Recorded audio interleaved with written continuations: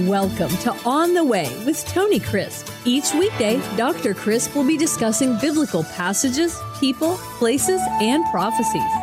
Tune in daily to start your day right and deepen your understanding of how to better walk the way and enjoy the journey.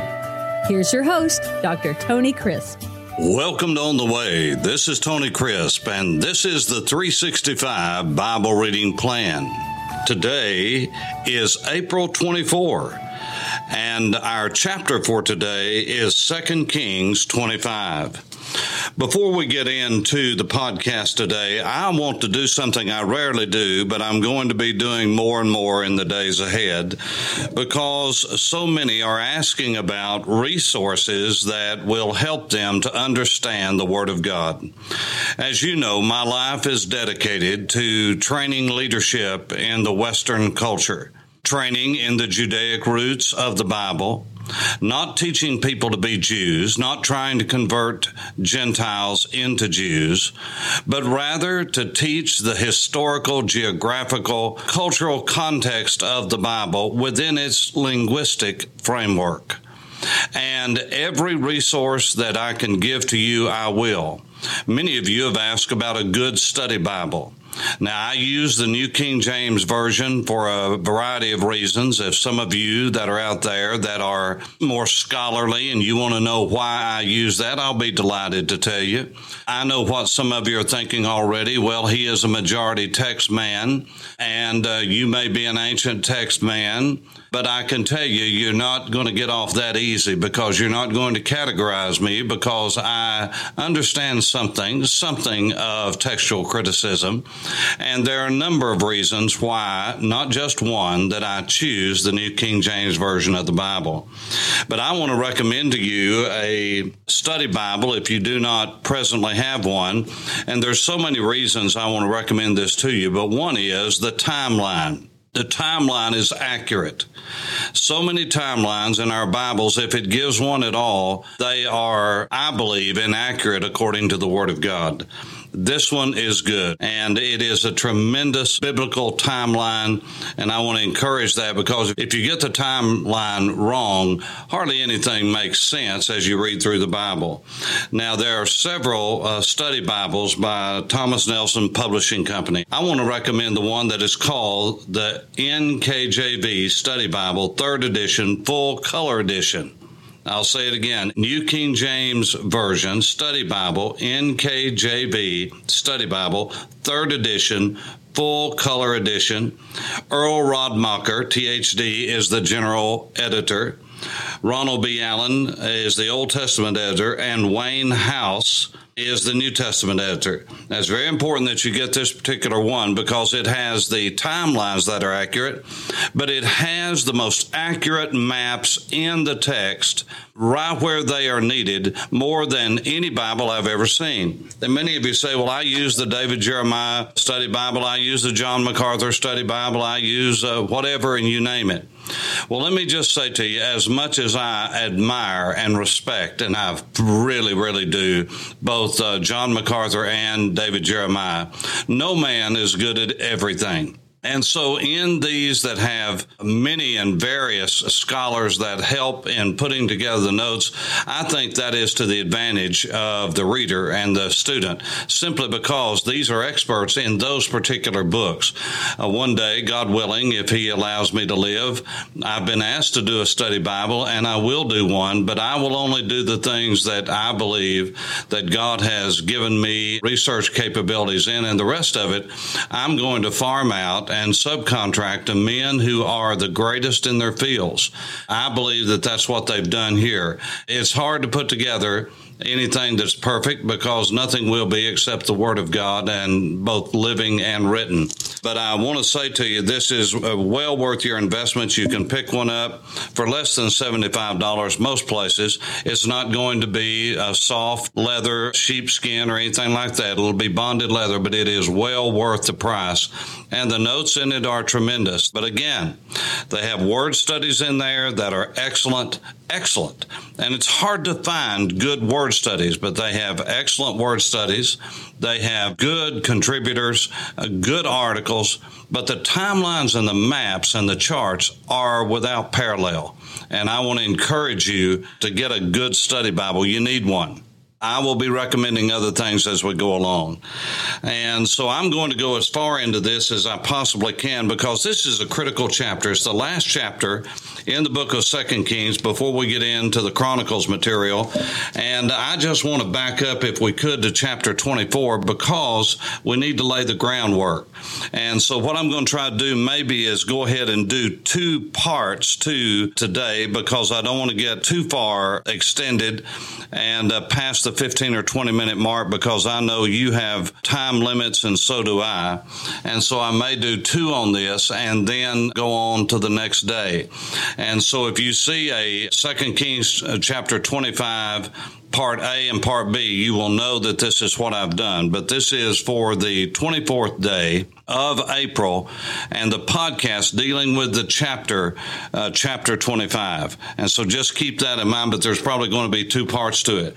And the reason is I need to lay the groundwork because I know that the audience that listens to me, and by the way, now 43 nations, people in 43 nations are listening to this, and right at 2,000 cities, people from 2,000 cities, that is different locations around the world are listening, the majority in the United States. And so there are people with that kind of audience that are listening and downloading every day throughout this year.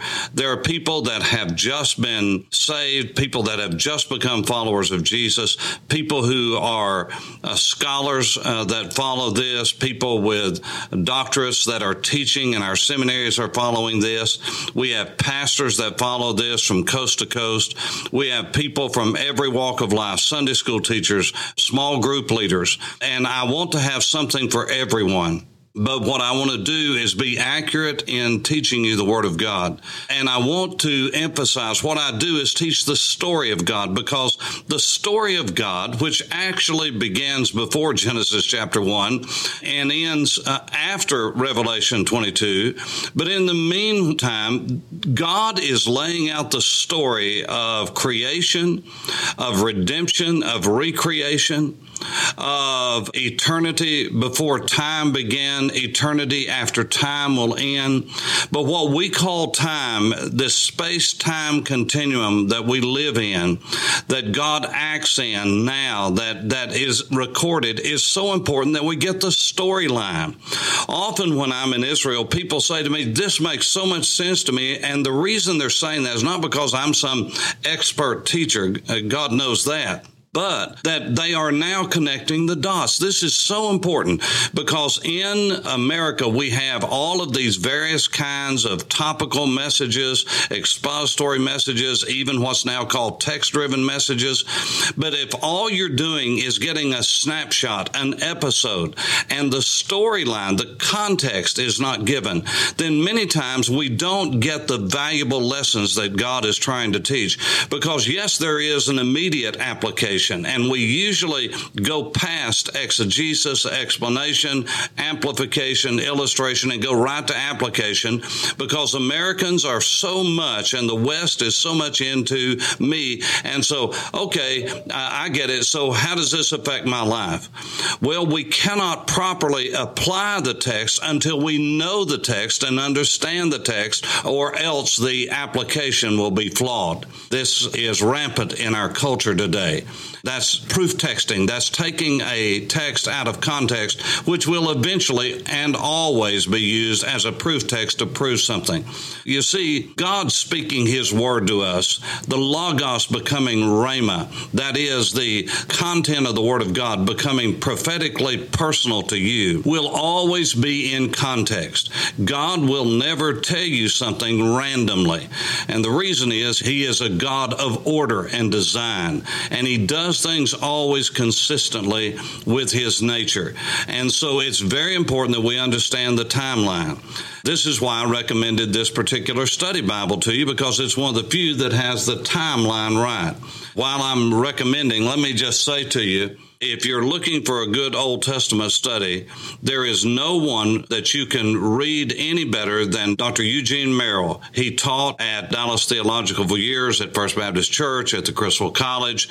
He's been an adjunct several places, but a great man of God. And he taught me the methodology that I use today. I was a nobody. I was just someone sitting out there in his class. I was just like everybody else soaking it in, but somehow God used him to spark something in me because I had one aha moment after another when I began to piece together God's story of redemption.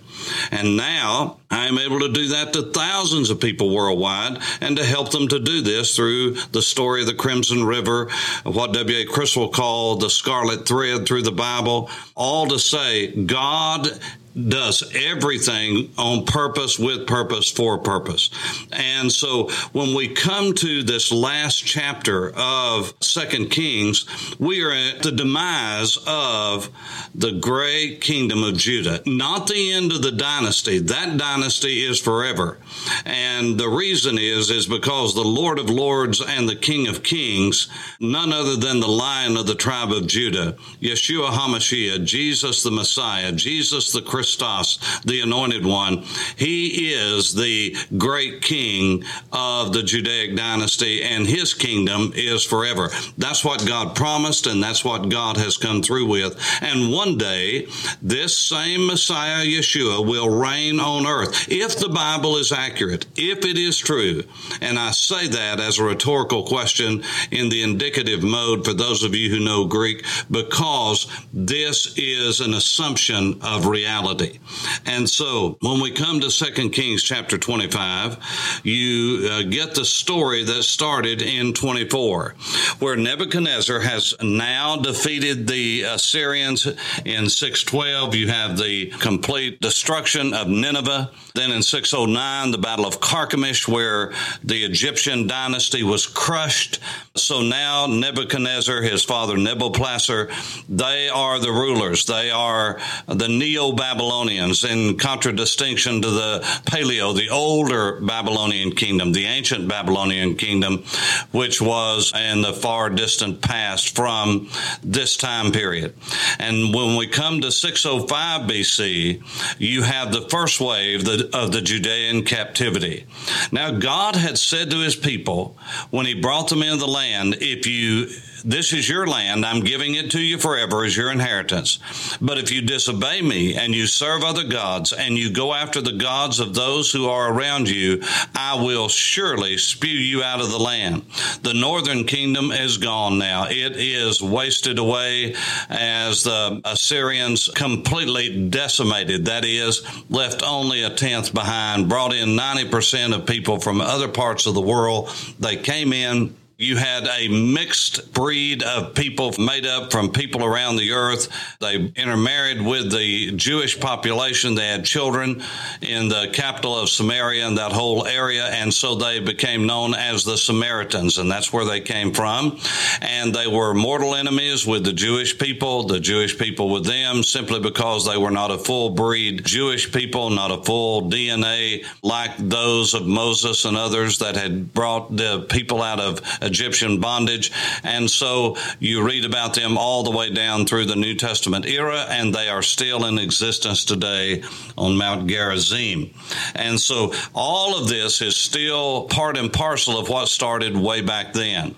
But now the Assyrians have been defeated. Now the pharaohs of Egypt have faded away simply because they had to stay there. And the scripture, chapter 24, actually states that they couldn't even come out of their country because Nebuchadnezzar, from the river of Egypt all the way to the Euphrates and Mesopotamia, had now firmly gotten everything into his control. And so he came to Jerusalem, and without firing one shot, without doing anything that was outlandish to the city, not destroying anything per se, he came in, he took away all of the royalty, the blue bloods, the educated, the elite. And with that was Daniel, Hananiah, Mishael, Azariah. They were the ones that the Bible talks about, although there were many, many more that were taken captive. It was Daniel that began to shine like a great bright light in captivity. You can read the book of Daniel chapter 1 and see that Daniel stood out, he and his three friends. Daniel was renamed and given the name of a god of the Babylonians. So was Shadrach, Meshach, and Abednego. All of those Babylonian names, because their appearance changed, everything about them changed, but they couldn't change their heart. They couldn't change their mind. Even though they were in a foreign land, they were faithful to God. And you read about that in the book of Daniel.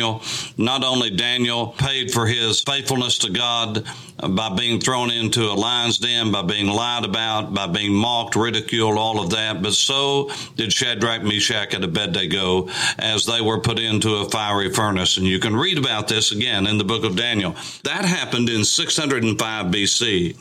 And when Nebuchadnezzar left in 605, he said, if there's trouble, I'm going to come back. So he set up a puppet king. Instead of following and doing as he was told, Jeremiah had already prophesied, written the letter to the captives and said, look, you need to pray for the land that you're in. You're going to be there for 70 years at least, and many more were there until literally this last century.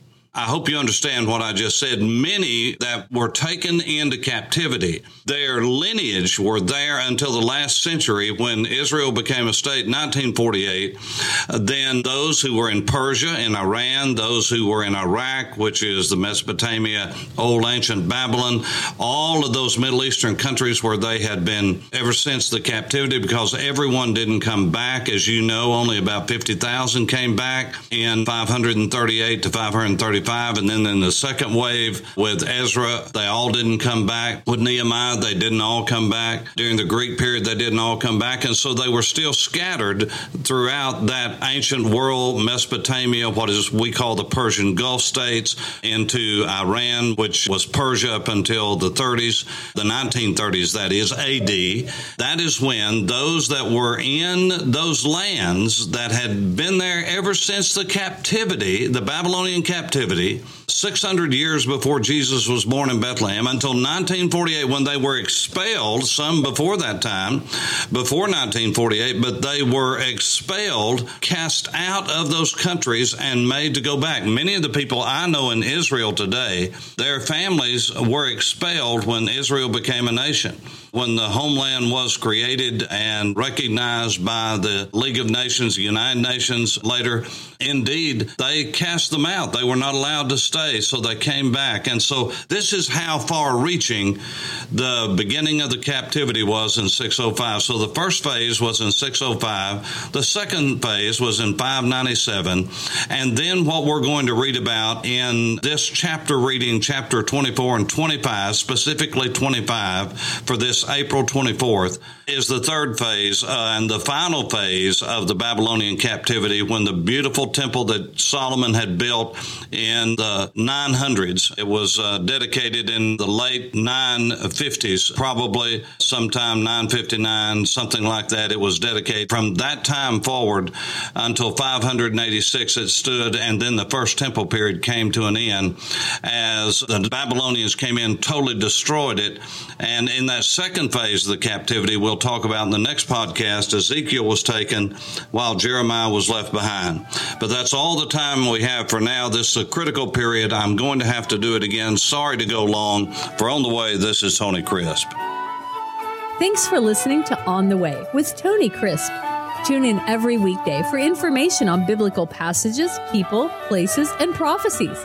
Fridays are for your questions. Email your questions to questions@tonycrisp.org. Then just listen for your question to be answered on Friday's podcast. That's questions@tonycrisp.org. Thanks for listening and have a blessed day on the way.